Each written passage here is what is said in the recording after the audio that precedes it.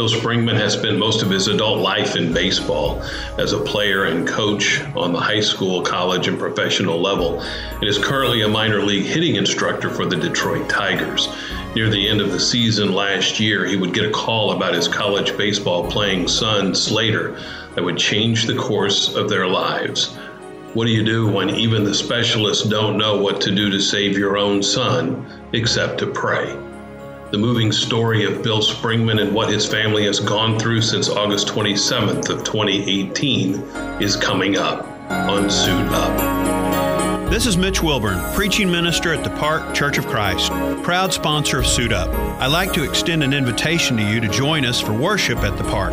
We're a Bible-based church that loves the Lord and loves people. We have one service on Sunday morning at 9 a.m., and that's followed by classes for everyone, from newborn to 100 years of age. The park sits on a rather large lot near the corner of Garnett and the Creek Turnpike and offers a Sunday evening service at 6 p.m. and Wednesday night we meet at 7 p.m. Our youth have their own building with multiple men and women leading them, and our kids, age 1 to 5th grade, have their own educational wing that even has its own working carousel and ice cream parlor. And I love both. Kevin, the host of this podcast, is in charge of our sports ministry that goes on all year round with basketball, volleyball, softball, great activities. So come see us at the park on the corner of Garnett and the Creek Turnpike, or check us out on the web at parkplaza.org. Tell me about growing up in California. I grew up on the beach. I was a beach bum, surf guy. I lived about a minute from the water. We had a small apartment. I get my skateboard down to the after football practice, and as we call it out there, carve up the waves a little bit till sunset, and then walk back home. So it was a great lifestyle. Right now, I could not afford to live at the town I grew up in. But back when we were growing up there, it could have been Okmulgee. We had no idea. Yeah. It was San Clemente. It was a beautiful town, but that's just where we grew up. Were you there all through high school?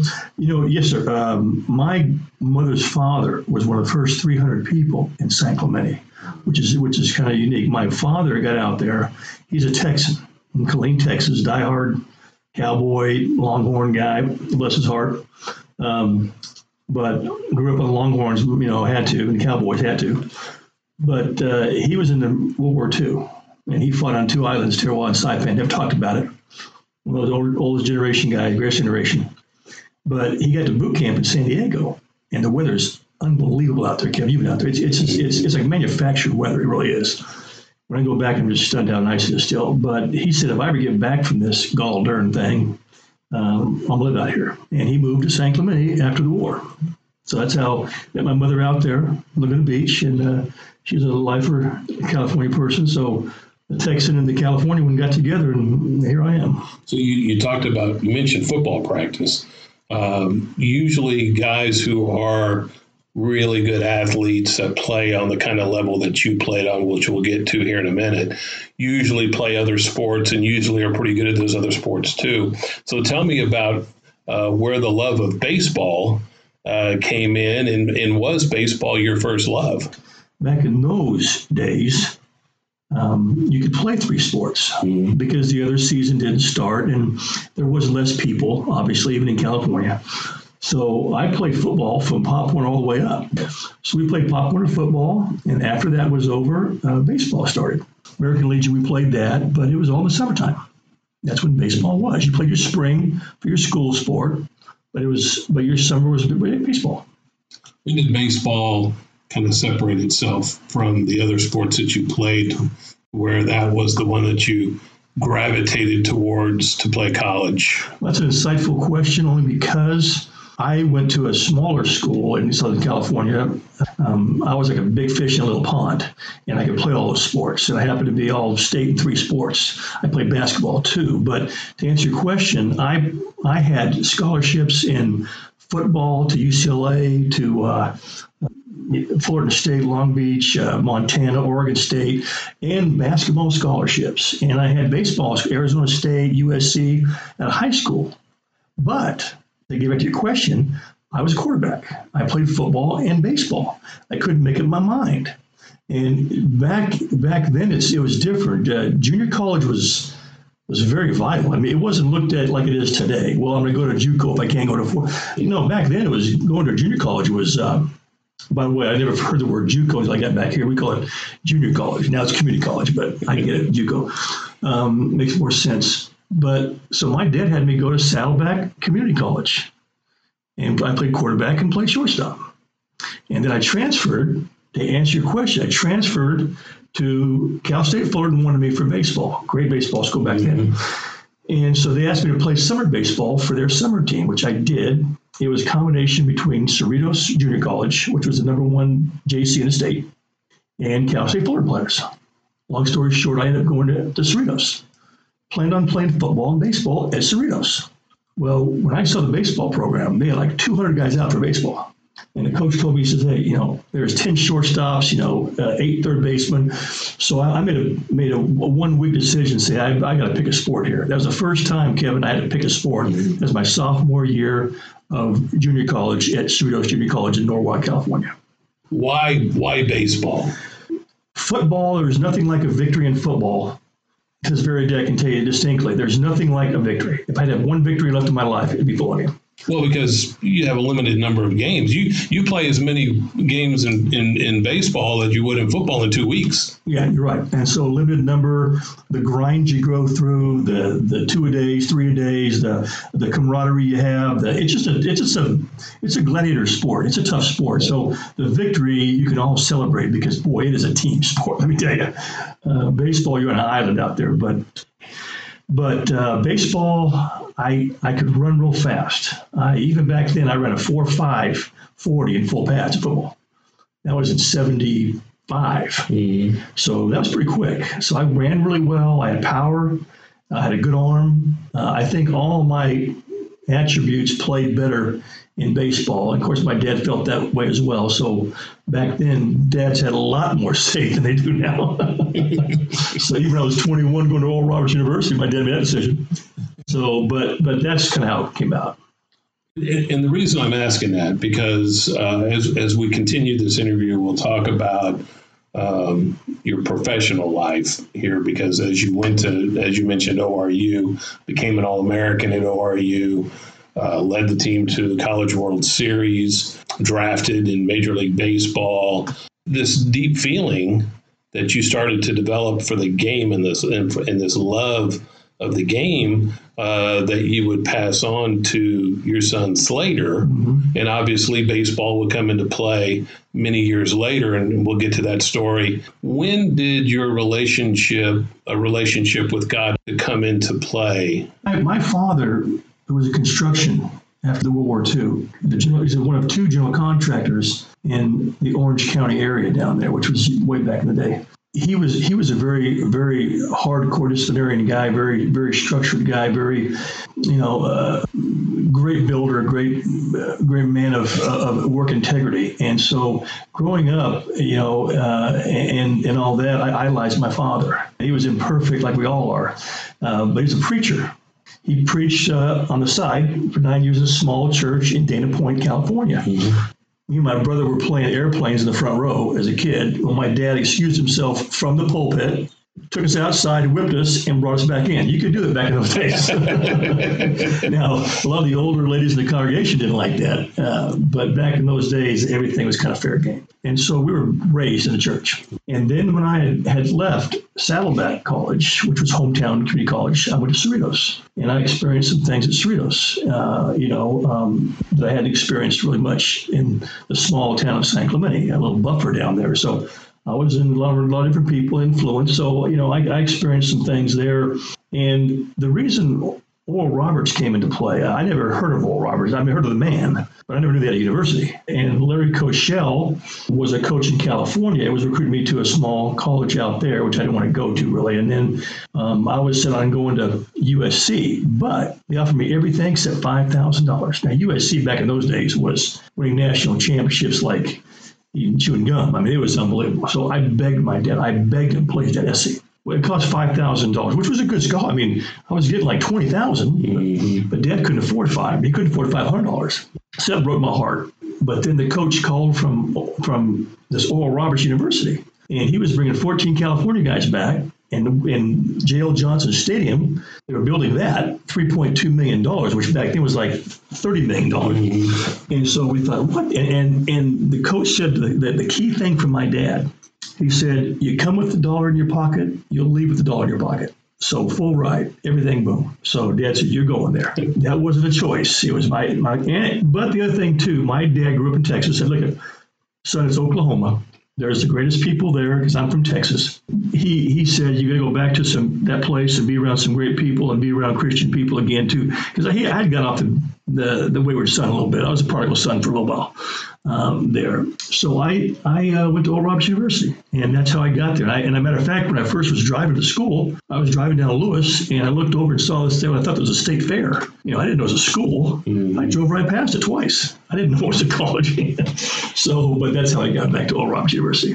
So tell us about how you met Rexanne. Well, I went to, I looked up the local churches, and so the person at Oral Roberts said, back in those days now, in the late 70s, they had buses going to different charismatic churches, So I got back here, and I was waiting they said the buses come by to take you to the church. So I come by, and here's one church go by, and another church go by, and all charismatic, very good churches. Mm-hmm. I didn't see a Church of Christ bus in those days. And they go, oh, no, you won't see one of those come by here, So I got in my old car, and I went to the closest Church of Christ, which is Park Plaza Church of Christ, which happened to be my father-in-law happened to help build that, design the church and stuff way back in the day. Mm-hmm. So I got there. People in Oklahoma just are unbelievable. They're so nice, so caring. So I get in there, and after church, a lady comes up to me and says, oh, are you new at church here? Yes, ma'am. It's first day here, and I had to say, yes, ma'am, no, sir. My dad would have killed me if I didn't. So I had that, going for me. And she goes, well, I have two daughters, Now, Mrs. Reynolds was the kindest, sweetest, lovely lady there was. But she had a little bit of a weight issue. And bless her heart, she loved to cook. And she must have tested a lot of her food, which is very good, so I can't blame her. But she was, a rather large woman. And so when she told me she had two daughters, I said, yeah, I bet you do, And so I didn't give it much thought. The next week, as they do at churches out here, one of the couples asked me over for lunch, which is very strange.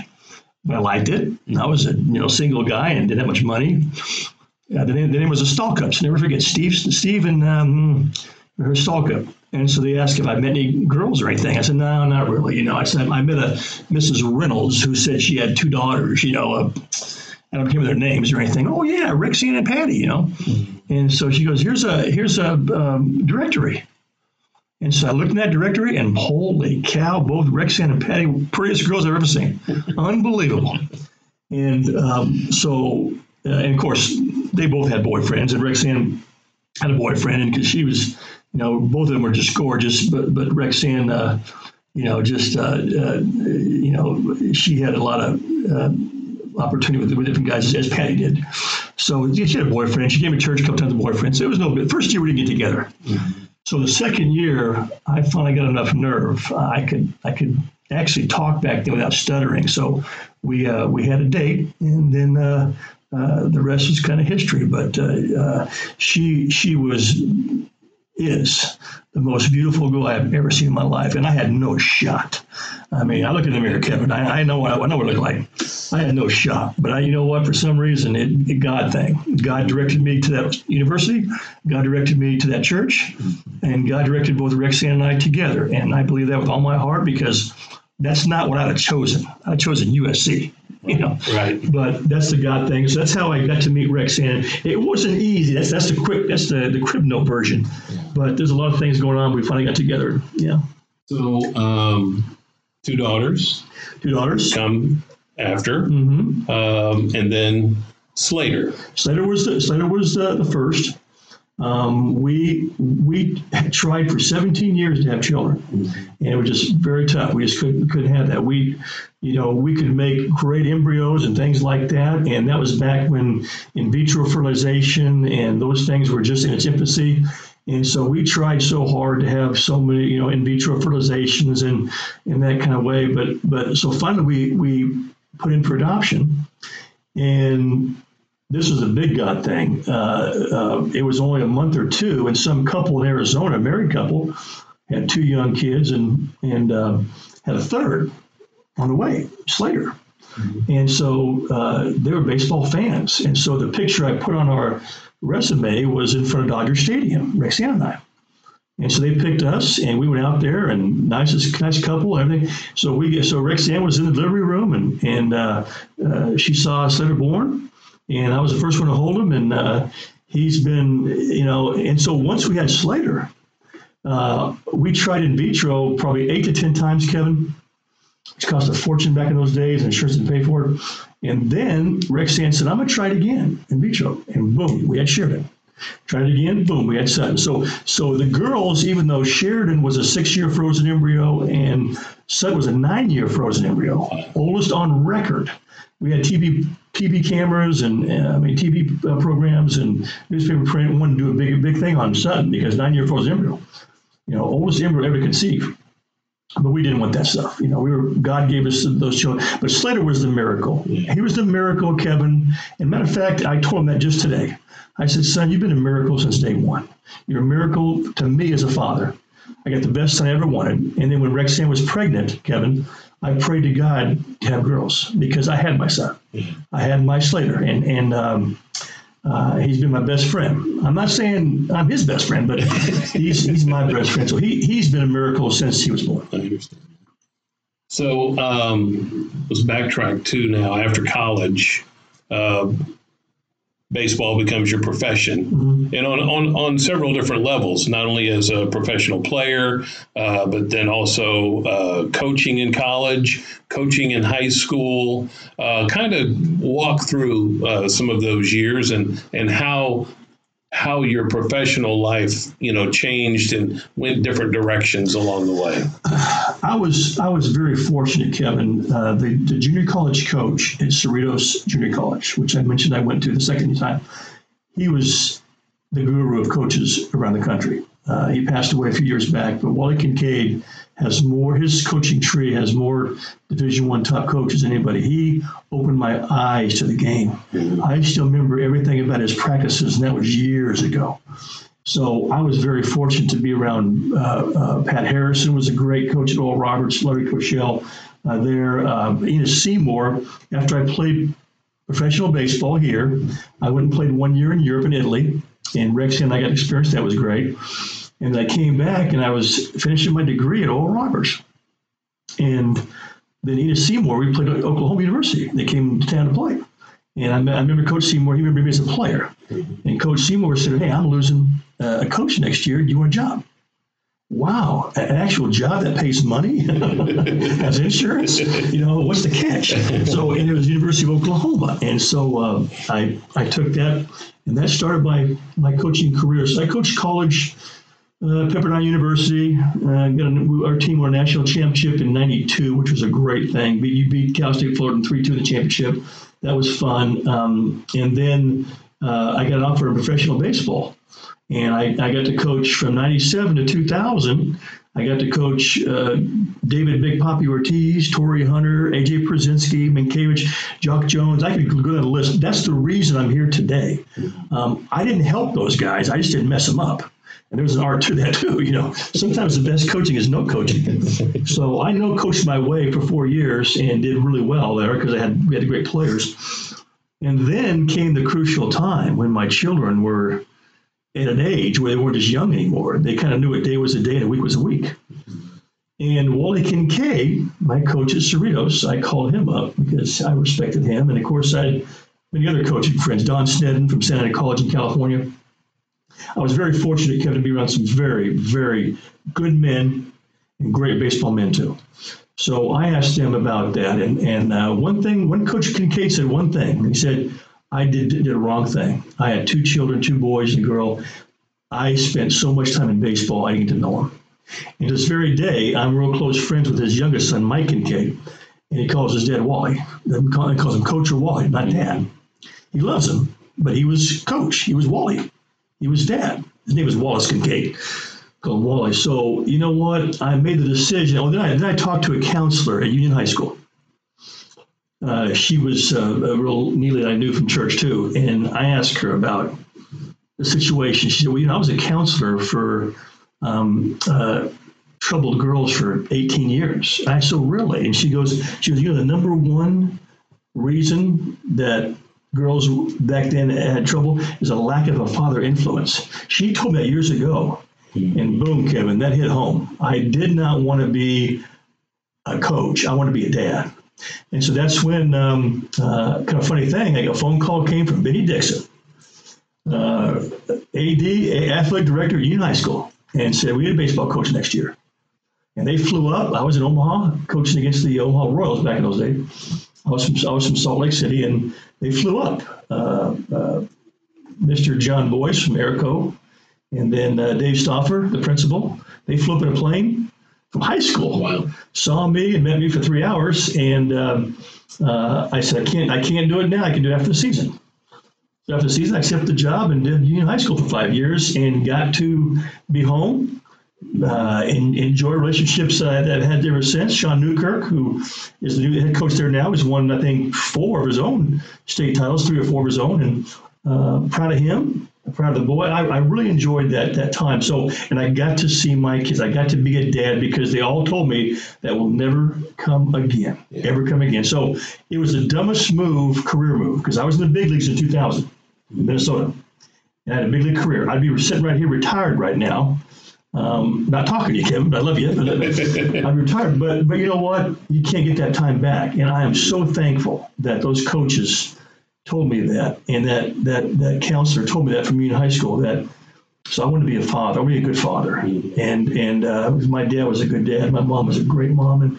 And that's the thing I'm most proud of, is being a parent. Was there a lot of hitting your knees at that time, in prayer about what to do? And because I will tell you personally that even, after I got married, which, Suzanne helped me become a better. She's beautiful, by the way. You remember your skis like I am. I absolutely. Just want to go on record. And, I wasn't as prayerful then as I am now, for sure. And so I think there were a lot of decisions that I was making without consulting where it was that God wanted me to be. Now, Suzanne, and I suspect Rexanne probably in your life encouraged you guys to do that, but maybe not. So tell me how your faith was woven into all those decisions.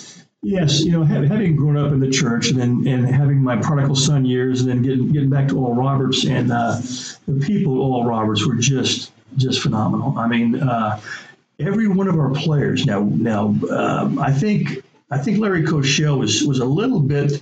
He took a page out of Jesus Christ's book about hiring apostles or players. He didn't get the nicest guys.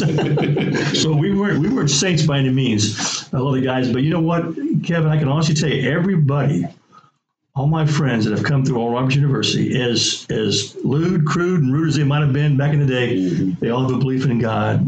Oral Roberts University and the people there had an impact on our lives. So getting back to prayers. So I prayed hard because, man, I love pro ball, Kevin. I mean, who could not love it? They give you free shoes, free Oakleys, it's free stuff. You don't realize that they're doing that because you can do something for them. Right. I learned quick there's no free lunches, but I was a slow learner, but I learned. But it's very addicting. Yeah. It's a drug. It's big crowds. Who wouldn't love to? Torrey Hunter calls me when he's in the big leagues. Hey, Spring, you watch me tonight and see what I'm doing wrong. And I mean, that's a very interesting thing. And so it's a very visible job. It becomes a job. It's a visible job. I'm not saying it's correct or right, but it's just the way it is. People love sports. Back to Benny Dixon, he always said, remember, on TV at night, there's news, weather, sports. They keep sports last so you can see them. And that's true. He was smart about that. So I prayed so hard, and I talked to Rexanne, and I did. That's probably as hard as I prayed up until that time in my life. And then even was harder once I made the decision. I had the Boston Red Sox call me and double my salary. it was like holy. It was like Harry Potter from, Wonderful Life. And I thought, oh my gosh, but looked at my kids' eyes and had them love Daddy and Slater and Rexanne being home. It was the hardest decision of my life, but it was the best decision. Let's fast forward to last August. You're wrapping up the season with the Twins. The Tigers. I'm sorry, the Tigers. And you get a call about Slater. Where were you when you got, I'm assuming, a phone call or a text, and what immediately happened for you? Let me back up one little small step. In 2006, when I was the hitting coordinator for Minnesota Twins, my boss, Joe Level, great guy, we both came at the same time. He was the field coordinator. He called me at midnight. It was September 22nd, 2006. He called me at midnight. Of course, I'm asleep. We had to get up at 5 in the morning. So he says, "Hey, Spring, you're asleep?" I said, "Yeah." Why? He goes, "Can I come see you?" I said, "Well, sure. Come on over." He knocked on the door, opened the door. He looked me right in the eye, Kevin, and said, "My daughter, Taylor, 16 years old, just got killed in a car accident." He was in shock, of course. So long story short, so I spent the whole entire night with him, listening to his wife scream and cry and lost their child. And that was the most excruciating thing I've ever been involved with. And Joe Leppel, who was one of the most nicest guys in the world, strong Christian man, he was in shock. So I got him a flight, took him to the airport, did the whole thing with him. So I have prayed, Kevin, ever since September 22nd, 2006, I have faithfully and religiously prayed to Almighty God without ceasing. Please, the health of my children, paramount, please, without ceasing. I come after the game, August 27th, after the game, I leave my cell phone up in the deal because you can't be bugged during that time. I get my cell phone, and instead of a call, it was text saying, praying for Slater. And I'm thinking, I wonder why they're praying for, maybe because it's a new school at Freed-Hardeman he went transferred to, and good luck in school, good luck in baseball, good luck in academics, good luck in whatever. Well, then I called, then Patty, Rexanne's sister-in-law, "Bill, what happened? We're trying to get a hold of you. Call real quick." So I called Rexanne, and I found out that Slater was emergency ambulance to the hospital. He had heat stroke and was in a coma. That's all I knew. And I went back to my couch and just cried and cried and cried and cried and cried. I couldn't talk. And my pitching coach, Carlos Borges, Venezuelan good buddy of mine, we lived together. He gave me a ride to the airport at 2:30 in the morning. I had a 6 a.m. flight from Providence, Rhode Island, to Nashville, and drove from Nashville to Jackson, Tennessee, which is north of Henderson, where the hospital was. Mm-hmm. And so I got there, then I look in there, and I see my son just hooked up to everything, Kevin. And it was the hardest thing I've ever seen in my entire life, because the one thing I prayed to God distinctly for was health of my wife and my children. I'm a dirtbag, nail me, but please. And here all of a sudden, my only son who God gave me, he's not looking good. And I understand the heat stroke. I've seen how many hundreds have died from heat stroke and this thing called rhabdomyolysis. Well, my son had it. And he only had it, he had the worst case of anybody on record. And so they didn't give him, two shakes and a holler at all. And the doctors. What were you being told when you arrived? When we arrived, they had to induce coma because he started having seizures too. He had severe heat stroke. It's turned into, they did these blood tests, and there's these, they call them CPK numbers or CK numbers. It's creatine phosphate kinase, but it doesn't mean anything to us, but CK numbers. The CK numbers in the bloodstream is the junk in your blood, the loss of skeletal muscle in the blood. Well, it's like golf. The higher the score, the worse it is. Mm-hmm. And so he came in. You and I, Kevin, roughly have a 200 CK level in our blood. His was 250,000, which is really bad. They had never seen 100,000 before. Mm-hmm. These are experienced 30, 40-year doctors that said, we've never seen 100,000.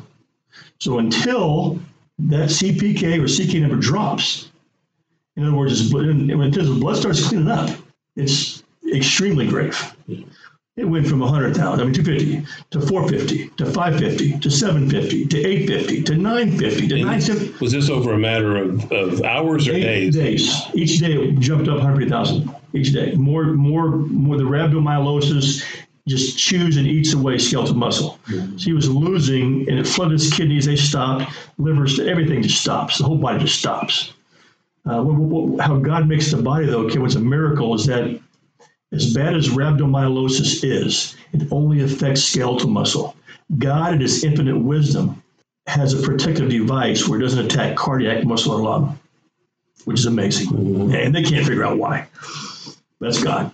And so that was the blessing, and being young and in good shape.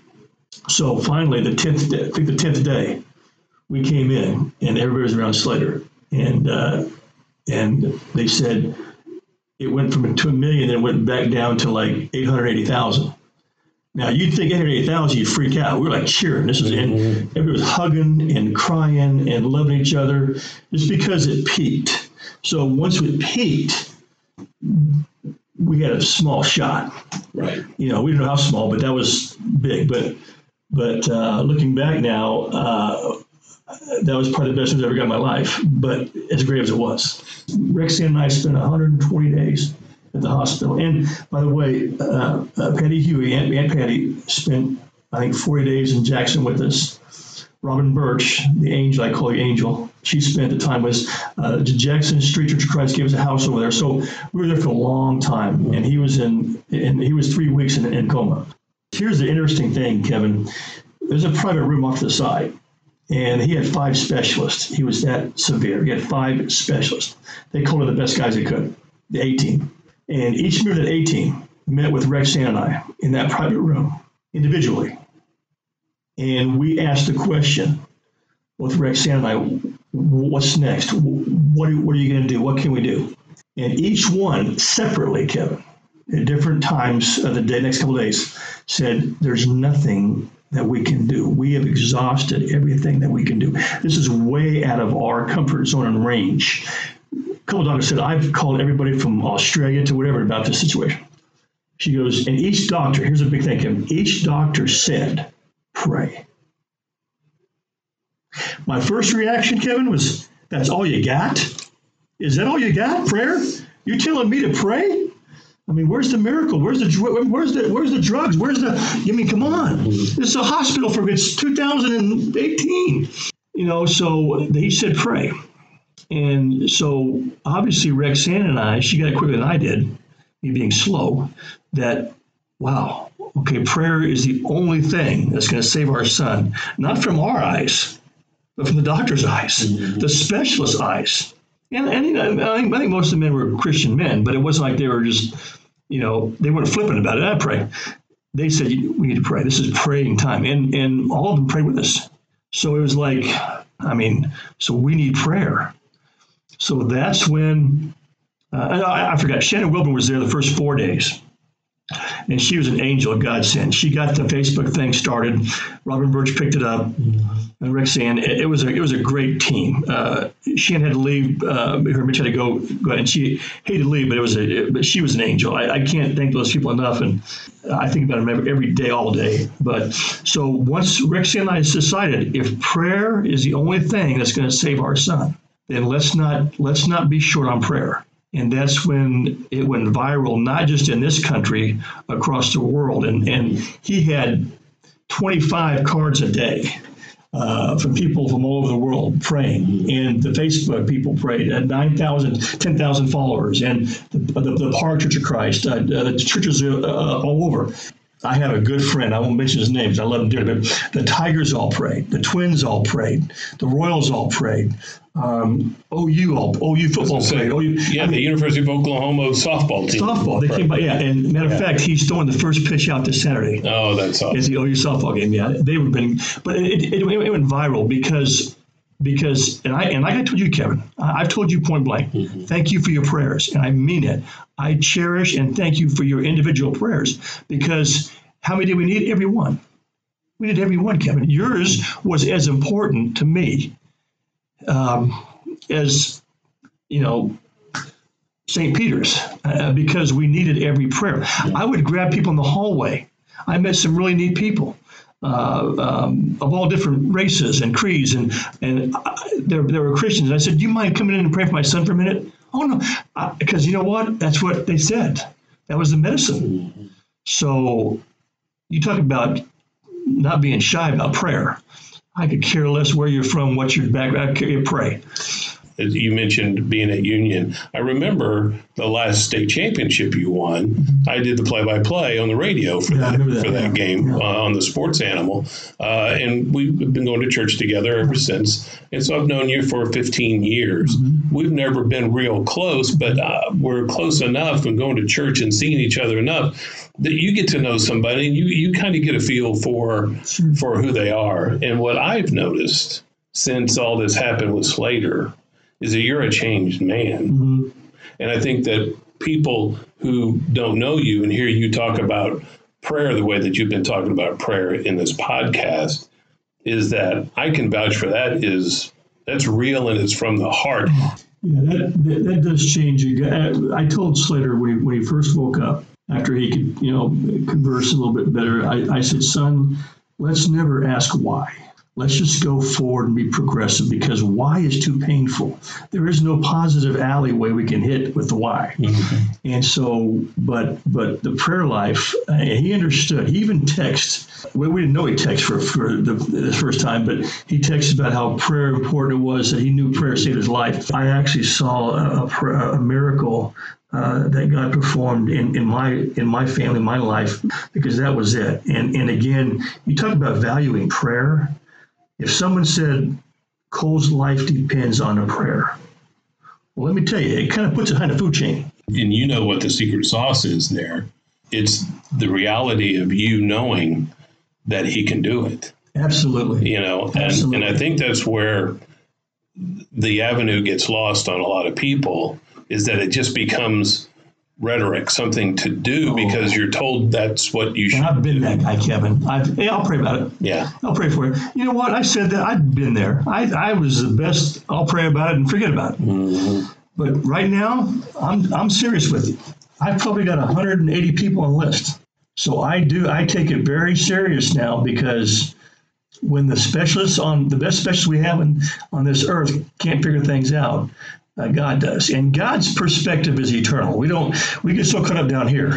I told my son, I said, "Slater, this is God's doing something eternally here. Yeah. We can't see it, but it is." So prayer has become extremely real. If I ask, be serious. I wish I didn't have to go through that like it was, but the great thing is God is in charge, and God is looking out for us. He wants us to go to heaven. He wants to be more in tune. I got to think, Bill, that your relationship with Christ is as good as it's ever been. Yeah. And I've been blessed because I've had 3 former players. I think 2 of them were OU that lost their sons. Yeah, I've had 2 bosses that lost their daughters or children. So I've been very close. You talk about that valley going down? That's a valley that is the most difficult thing for a parent to go through. And I had, Rexanne and I walked a few feet down that thing. Mm-hmm. I'm thankful that God spared me, but I've always prayed. One of my biggest prayers is I pray for those that have lost children, because dang, Kevin, that's a tough thing. I can't tell you how thankful I am to be in front of you and have my son there. He's alive. He's there. And like I said, he's a miracle, and he's still being a miracle, I saw the video, I guess it would have been early February, when he went back to Freed-Hardeman to throw out the first pitch. Yeah. And I've told this story to other people, that Bill Springman, the former All-American baseball player, major leaguer, Division I coach, major league hitting instructor, if he knew that his baseball playing son was not going to be able to get a ball over the plate from 50 feet away, you would have shaken your head in disgust. Yeah. But the smile on your face in that video when he threw that ball in the dirt was incredible. And I think that showed how your love for your son and your appreciation for everything that he had gone through, and that God brought him out of that to where he could stand 50 feet away and throw a ball in the dirt, made you as happy as you've ever been. That was, you know what? It's funny. I used to always get on him in between innings. If he threw the ball in the dirt, I'd get on him. But that was the best throw I've ever seen in my life. But Rexanne and I's relationship is so close. She was so strong. The girls. Sheridan, who's at Harding now, she called every day, about 10 times a day, about her brother. So they're back to fighting a little bit too, which is good. But Sutton and Sheridan, our relationship has been better. Their relationship's better. It brought everybody so much closer together. It's a heck of a way to go through it. But remember, like I told people, Christ went through so much stuff. Undeservingly. Have you noticed a change with the organization, with the Tigers, from last year when you left them in August to when you reunited with them here for spring training? Lance Parrish, who was a great catcher for them, won a World Series. He's one of our coaches in the minor leagues. Strong Christian man. Al Avila, our general manager, they all supported, prayed. Lance Parrish wrote me I have it kept still. Lance Parrish said, Bill, I've been in this organization for 40 years, and since high school. And he said, I've never seen the organization come together in prayer like I've seen for Slater. My thanks to Bill for being a part of Suit Up. As of this posting, Slater is scheduled to return to college at Freed-Hardeman next year, and he hopes to play baseball again. Thank you for listening. Please download this podcast from podbean.com, and don't forget to like us.